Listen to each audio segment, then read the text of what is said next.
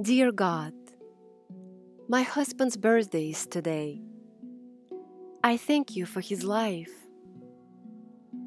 I ask for gifts with no delay, specifically these 5.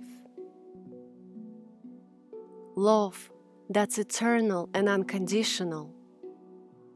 Joy from knowing your word of truth. Peace that's beyond understanding traditional. Patience that helps with any distress or ruth. Kindness is next in line for asking. Kindness that he can receive and give.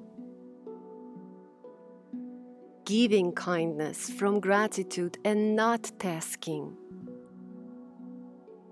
Receiving kindness humbly and wanting in it to believe.